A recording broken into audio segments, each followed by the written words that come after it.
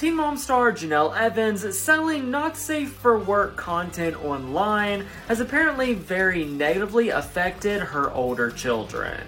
An insider close to Janelle said that Janelle is so into making all of this money now, and at first it was just lingerie, but now it's so much more, and it's upsetting that Janelle could do this to her kids. They said that everything to Janelle is about David and making money and showing off her assets. The source said that Janelle's sexy content was a major problem for Jace at his old school. They said that the older kids have to bear the brunt of it because their friends see Janelle promoting it all over her social media. Janelle's 16-year-old stepdaughter Marissa even considered changing schools according to this source, but she figures that the thing will follow her wherever she goes. They said she's now looking at early college admissions just to get out of town. They said now that she's 16 and has her own car and license, she is gone as much as she can be.